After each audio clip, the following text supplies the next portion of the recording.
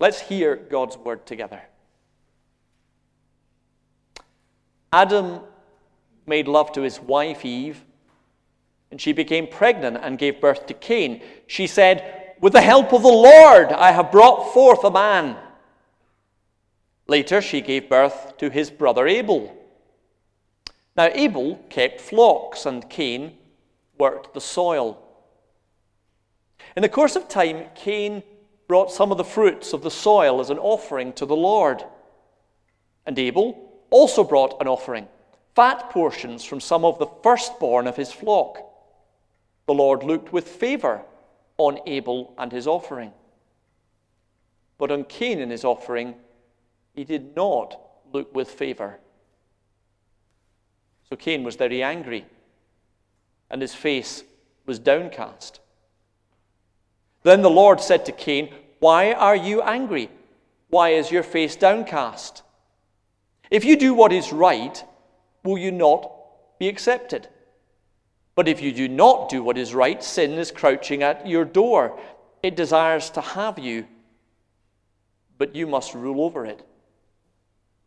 Now Cain said to his brother Abel, "Let us go out into the field." While they were in the field, Cain attacked his brother Abel and killed him. Then the Lord said to Cain, "Where is your brother Abel?" "I don't know," he replied. "Am I my brother's keeper?" The Lord said, "What have you done?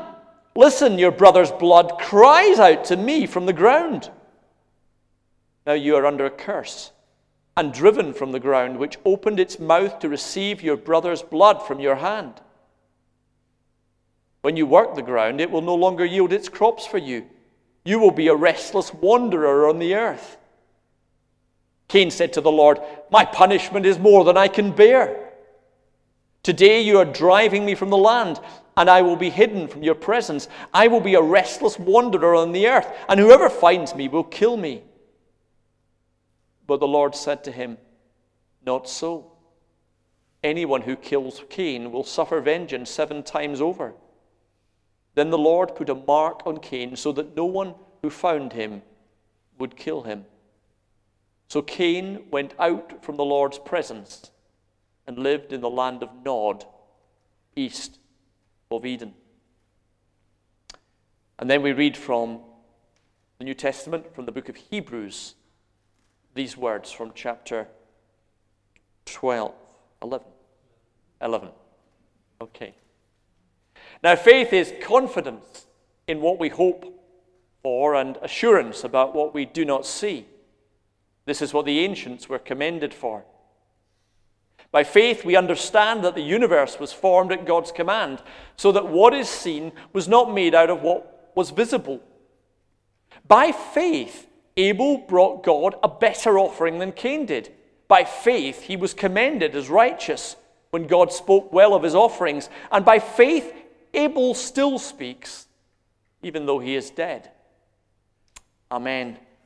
And thanks be to God for his word. The story of Cain and Abel is the story of 2 men bringing their harvest offerings. I'm aware that we haven't had a formal Sunday that we've called Harvest Thanksgiving this year, but in a sense, right through this whole month, as we've been looking at Genesis and we've been looking at creation and been thinking about these things, we've been having our Harvest Thanksgiving. And as we've been bringing our Thanksgiving gifts for the gift day, we've been responding in our Harvest Thanksgiving, but we haven't sung the song, have we? So I thought we'd do that just now. We'd praise God with the familiar words of "We plough the fields and scatter." So let's sing these words together.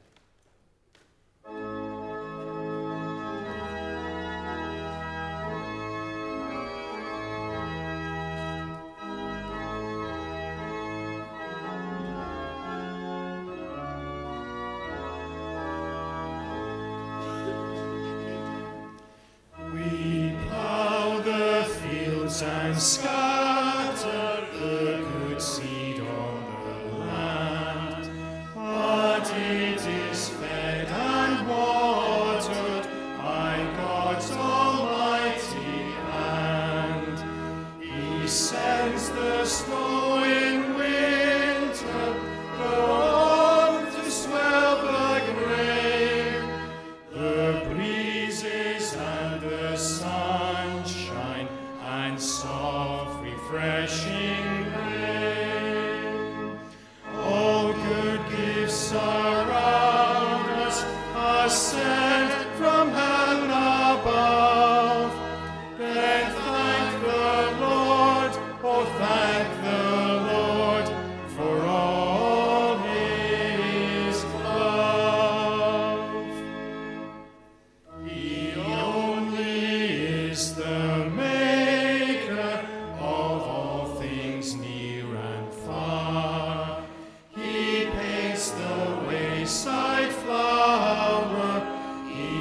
lights the evening star.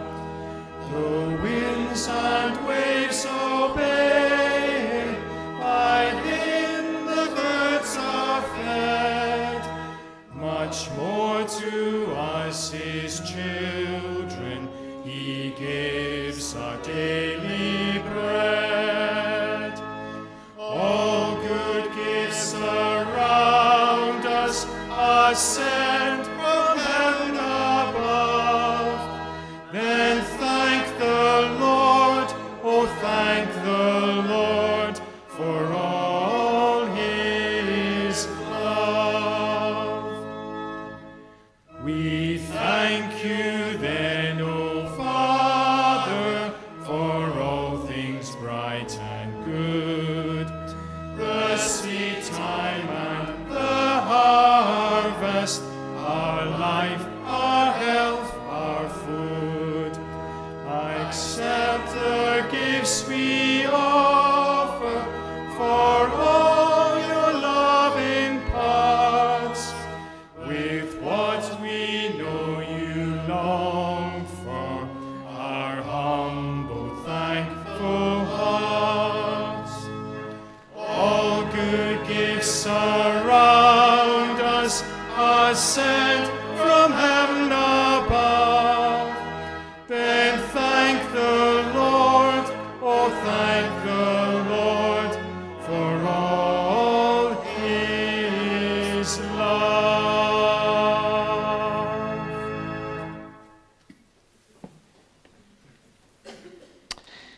Let's pray. Father, as we come to your word just now, we pray that we wouldn't just be singing your praise, but we would be living it. We pray that as we explore this ancient story, that you would speak to us, that we might glorify you in our lives today. Amen. So we got to the 4th chapter of Genesis, and it's a harvest thanksgiving. Right there in the beginning of the Bible. Cain brought fruits of the soil as an offering to the Lord, and Abel brought the fruits of the farm, the cattle, as an offering to the Lord. They brought their harvest gifts, and there they are, coming together to worship the Lord. No doubt humming, "We plough the fields and scatter," as they do it. A nice picture, isn't it, of what will become a very different story.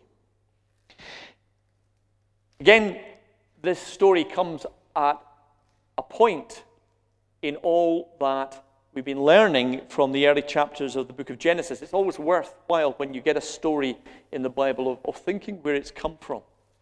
We've talked about creation, Genesis chapter 1, all of creation made, but also an instruction to human beings to go and be fruitful and to multiply, to make the earth bloom. Genesis chapter 2, we looked at with that instruction not just to be those that ruled over the earth, but human beings to till it, to work it, to look after it, to protect it, that it might blossom and it might produce. God giving his beautiful gift of creation to us, but doing it in order that we would work it and there would be growth. Creation is the story of God making all things, God creating all things. Why has this just gone off? Because, no, I don't know is the answer. I might have to do it without. Oh, particularly low battery. Does that mean I've not plugged it in? I was talking about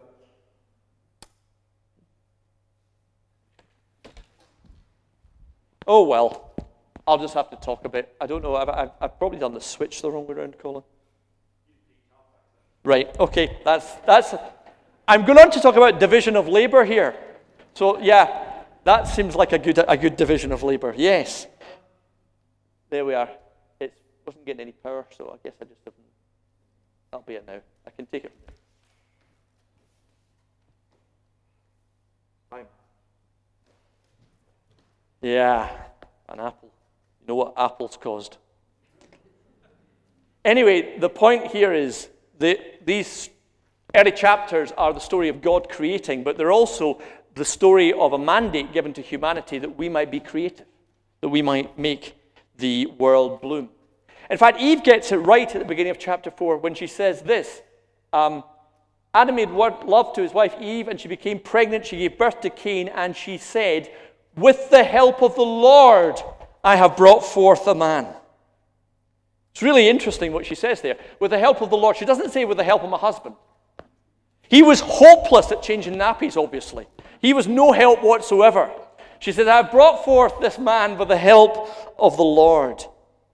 But actually, that's very important what she says there, and she's right. She's acknowledging at the beginning, yes, I have done this marvelous thing. I've brought forth life. But I've been able to do that because the Lord has enabled it. He is the creator, and we are the procreators. Hence, we get that word procreation, because it means to create alongside. God has given us, as we're made in his image, this gift of being able to create. So Eve is a procreator. We are utterly dependent on him. It was interesting, we were singing that song, We Plough the Fields and Scatter, and it's significant. We plough the fields and scatter the good seed on the ground. And we all think, yeah, that's harvest. We plough the fields and scatter. We don't, but we'll get onto that in a minute. But here's the point. It is fed and watered by God's almighty hand. And if you actually listen to the words of the rest of the hymn, they didn't talk at all about what we do. They didn't talk about tractors or production or blacksmiths or any of those things. They talk completely about what God has done. You see, looking at what we are able to do, suddenly our hearts turn to, but we're able to do all of this because of God's goodness, God's provision, God's Son. He gives the rain, and He gives the warmth, and He gives everything that we need.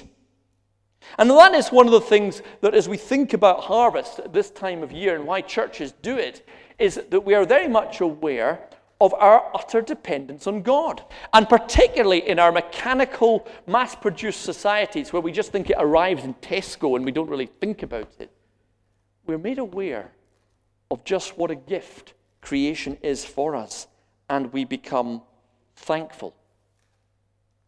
You see, very basic to all worship is just this. It is gratitude. We come aware of what God has done, and therefore we respond in worship. And if we don't get that right, then we have a real problem, because sometimes when we come to worship, we don't come to bring the Lord an offering, we come to receive one. I have all sorts of folk, and we've all done it as we've come out of church and said, well, that did nothing for me today.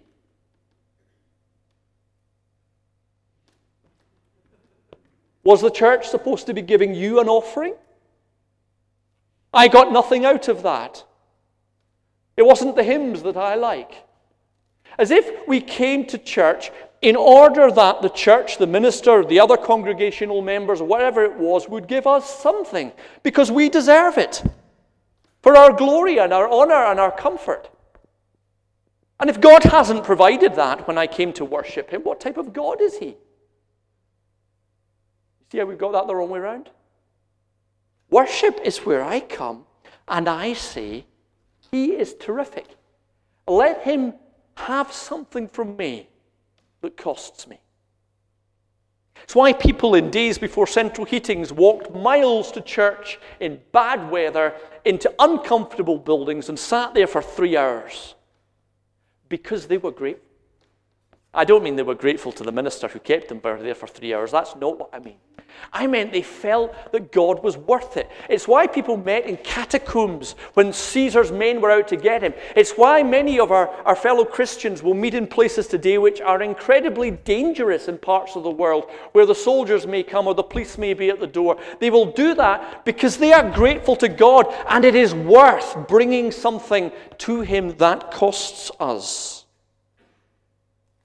But sometimes we leave church thinking, I didn't get my due this morning. Gratitude.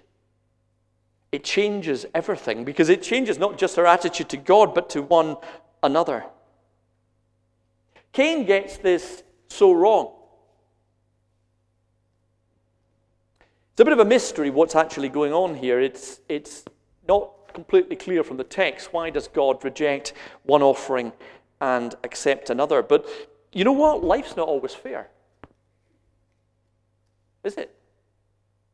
And it's so easy again to focus on that. And so rather than come and say, I'm grateful for all that God has given me, you think, well, I wish he'd given me what he's given Sam. And my nose is out of joint. Instead of looking at what I've got, I look at what someone else has got, and the world is unfair. Maybe the point of this story is that it wasn't fair. Or at least it seemed not fair to Cain in ways that we can't understand. But his heart went to a bitter, raging place rather than being filled with gratitude. Hebrews gives us a bit of a clue in the passage we read where it says, by faith Abel brought God a better offering than Cain did. By faith he was commended as righteousness, and by faith he still speaks. What does that mean? Well, maybe the clue to it is in the 4th verse of the passage we read. Abel brought an offering, the fat portions of some of the firstborn of his flock. You see, what happened here was that Abel brought the first fruits. And what that meant was, when you had sheep, if you were a sheep farmer, you gave God the first one that was born. If you had cows, you gave God the first calf that was born. And it really was a sacrificial thing to do, because most of the time, when we give to God, we give out of our excess, don't we? We get all the things that we need, and then we say, what's left over, and I'll give a bit of that to God. That's sensible.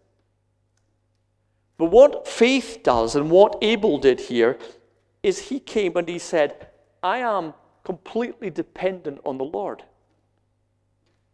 And therefore, I will give him the best. I will give him the first fruit. Now, I have to trust that there'll be a second fruit, that there'll be enough for me. That's giving by faith, isn't it? It was a real deep desire and gratitude from God. As I look at all I've got, I'm filled with gratitude. You know, it's quite easy when we look at all we've got to be filled with self-sufficiency. Well, look at all I've got. I've earned lots. I've got money in the bank. I've been sensible with the way I've done things, and I'm fine. That's great. But what is it to look at all I've got and say, I have all of this because the Lord gave it to me. I earned all of this with the help of the Lord. All I have is by his provision. All I produce is by his strength. All I am because of him. And therefore I come with gratitude, with faith and trust, and I keep trusting, even if it's hard and it's difficult and I don't seem to have enough, that God will keep providing for me because I'm filled with trust for him. Abel had that attitude before God.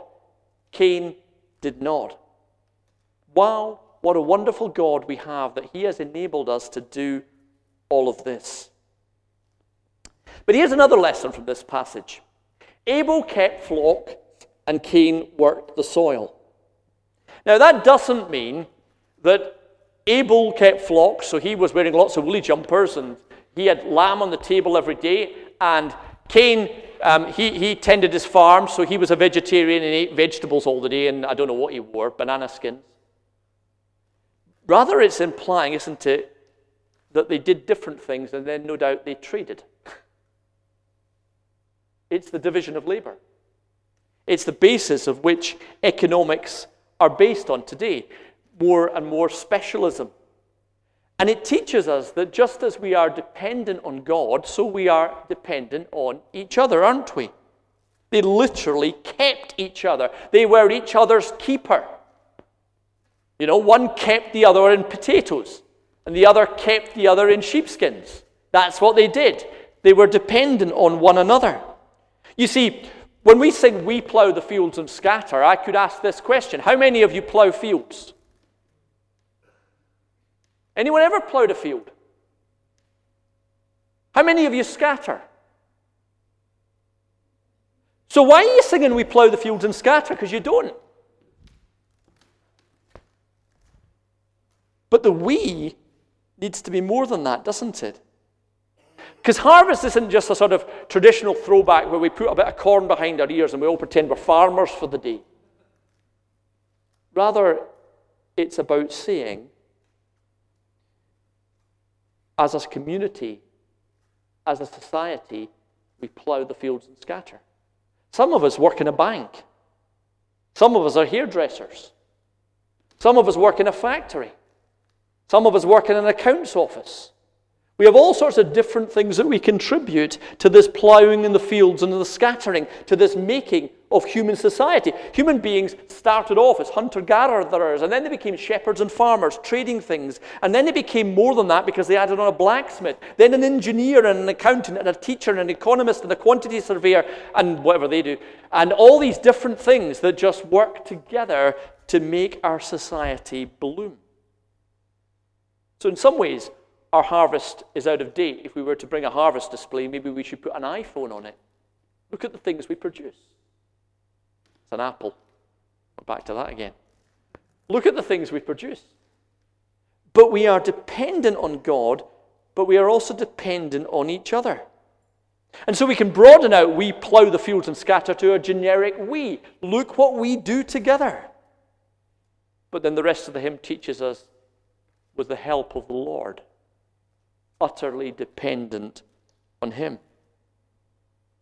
In fact, economics teaches us, modern economics teaches us, that we are most definitely our brother's keepers, because our economy doesn't based on what we've grown in our croft, but it actually based on what comes from China and India and France and England and all these things that are interrelated in our international trade that make us richer and better off. Martin Luther King put it this way when he said, in the final analysis, the rich must not ignore the poor because both the rich and the poor are tied in a single garment of destiny. All life is interrelated. All men are interdependent. The agony of the poor diminishes the rich. The salvation of the poor enlarges the rich. We are our brother's keepers because of the structure interrelated of our society. And I think in this climate change day, we are more and more aware of that than we have perhaps ever been before. We are bound together. That is what the harvest celebration reminds us. And it's one of the reasons why, rightly, at harvest celebrations, we bring an offering to God, but we have also traditionally supported those that are in need. In this harvest season, we have been gathering money through our gift day to support the work that's going on in Daisy Chain and the work that's going on with Reach Out with the poor and those that are hard up in Motherwell. And it's right that we do that. Not just because there are 2,000 Bible verses that say we should look after the poor, but because of more than that, because as we do it, we recognize our dependency on each other, our need for one another, our brotherhood, our sisterhood together. I was reading about food banks, and I was struck by two stories. I don't have all the details here, but they'll make the point. One was of someone who went into a food bank in need. A simple story. But as the months went on, he got a job. And he had enough and more than enough. And so he returned to the food bank that he'd got the food in and volunteered. A circle of care. And the other was equally an opposite story of someone who'd been working in the food bank in his spare time from his busy job, who lost his job and ended up coming to the food bank to receive food. Something about the interdependence of our society, how we depend on one another. We are our brother's keeper. We used to have this in our idea of national insurance, didn't we? That national insurance wasn't just about, as a society, saying, how much tax will I pay that poor people would have enough? It was about saying, how do we devise as together a welfare system where if I lose my job and my livelihood, I am provided for. And if you lose yours, you are provided for. And we do this together. And so the question isn't how much will we give the unemployed people. The question becomes, how much would we want if it were us? And we pay taxes at a level that provides. That's a whole different way of thinking about welfare, isn't it?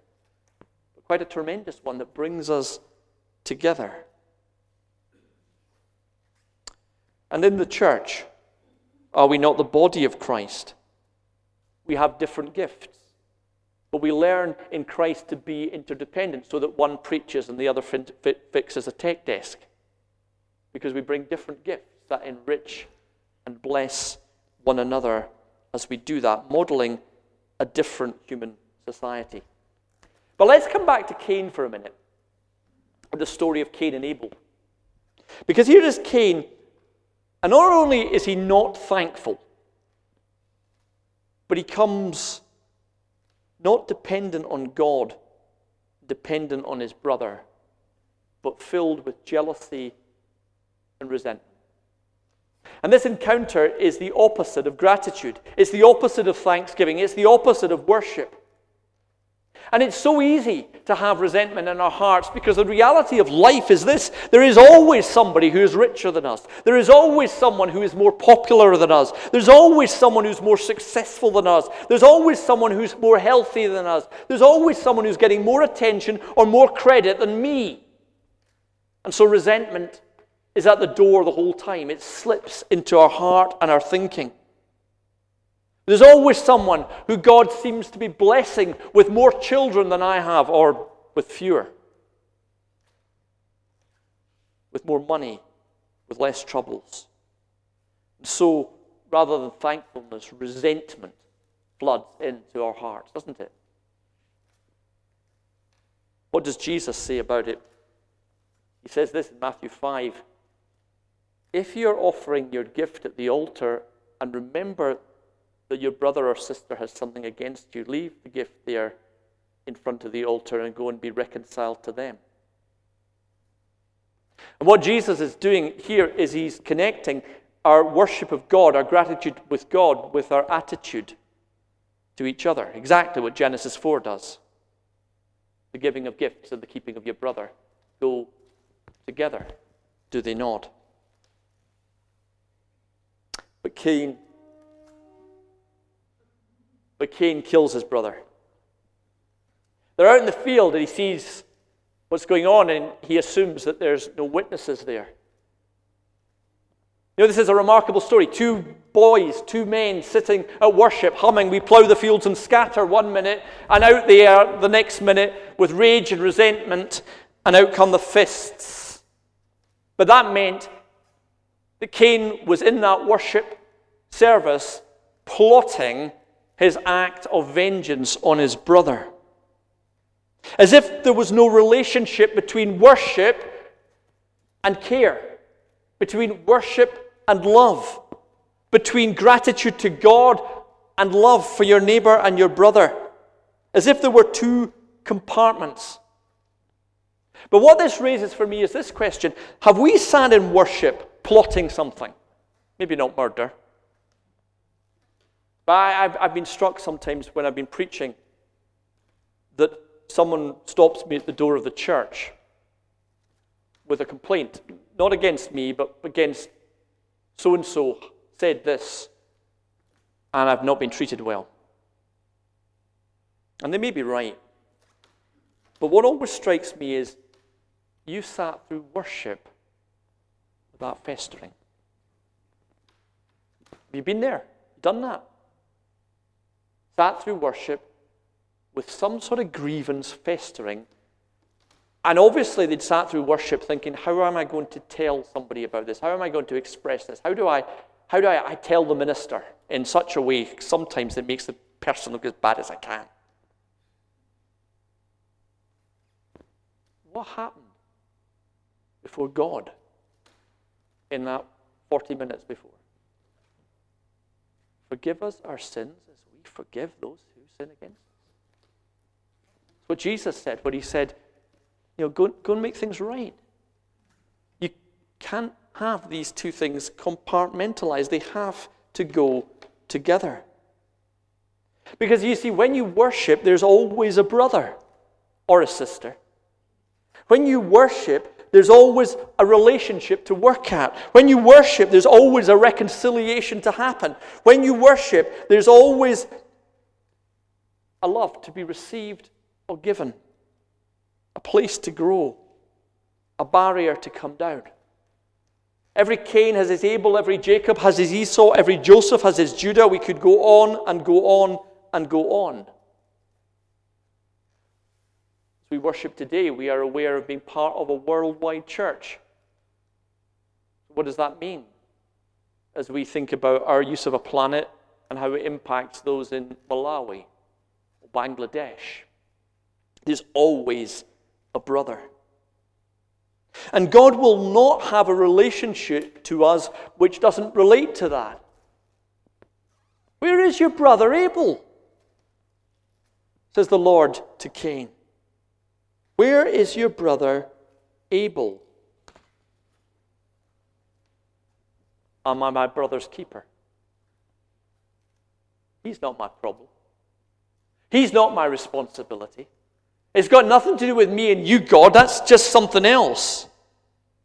Now, it's easy to read this passage and we immediately think we are we are Abel in this. We are the victim. We are the person that's hard done by. But that's not what Scripture does. It tells us, do not be like Cain. Who are you jealous of? Who are you undermining by your thoughts or your words? Who do you resent? Who can you not wait to wash your hands of? Who are you denying responsibility for? All of these questions are raised by this passage. We are our brother's keeper. We are supposed to care and be concerned and to cherish, to delight in each other. Not to compete or compare or resent, but to love. Why? Because just as we create, as God is the creator, we procreate, so we are those that are to love, because the nature of our God is love. And so we bring in our harvest not with resentment, but with gratitude, not with contempt, but with care. And the gospel means, we all have an elder brother. And that elder brother, well, he's fantastic. That elder brother, he has a relationship with God that's well beyond ours. That elder brother, he is perfect in every way without sin. That sometimes can leave us feeling pretty miserable. But he loved us so much that he gave his life for us. And that changes everything. Jesus is our Abel, and we are the Cain. He gives his best for us, and our hearts respond in worship. Amen. And thanks be to God for his word.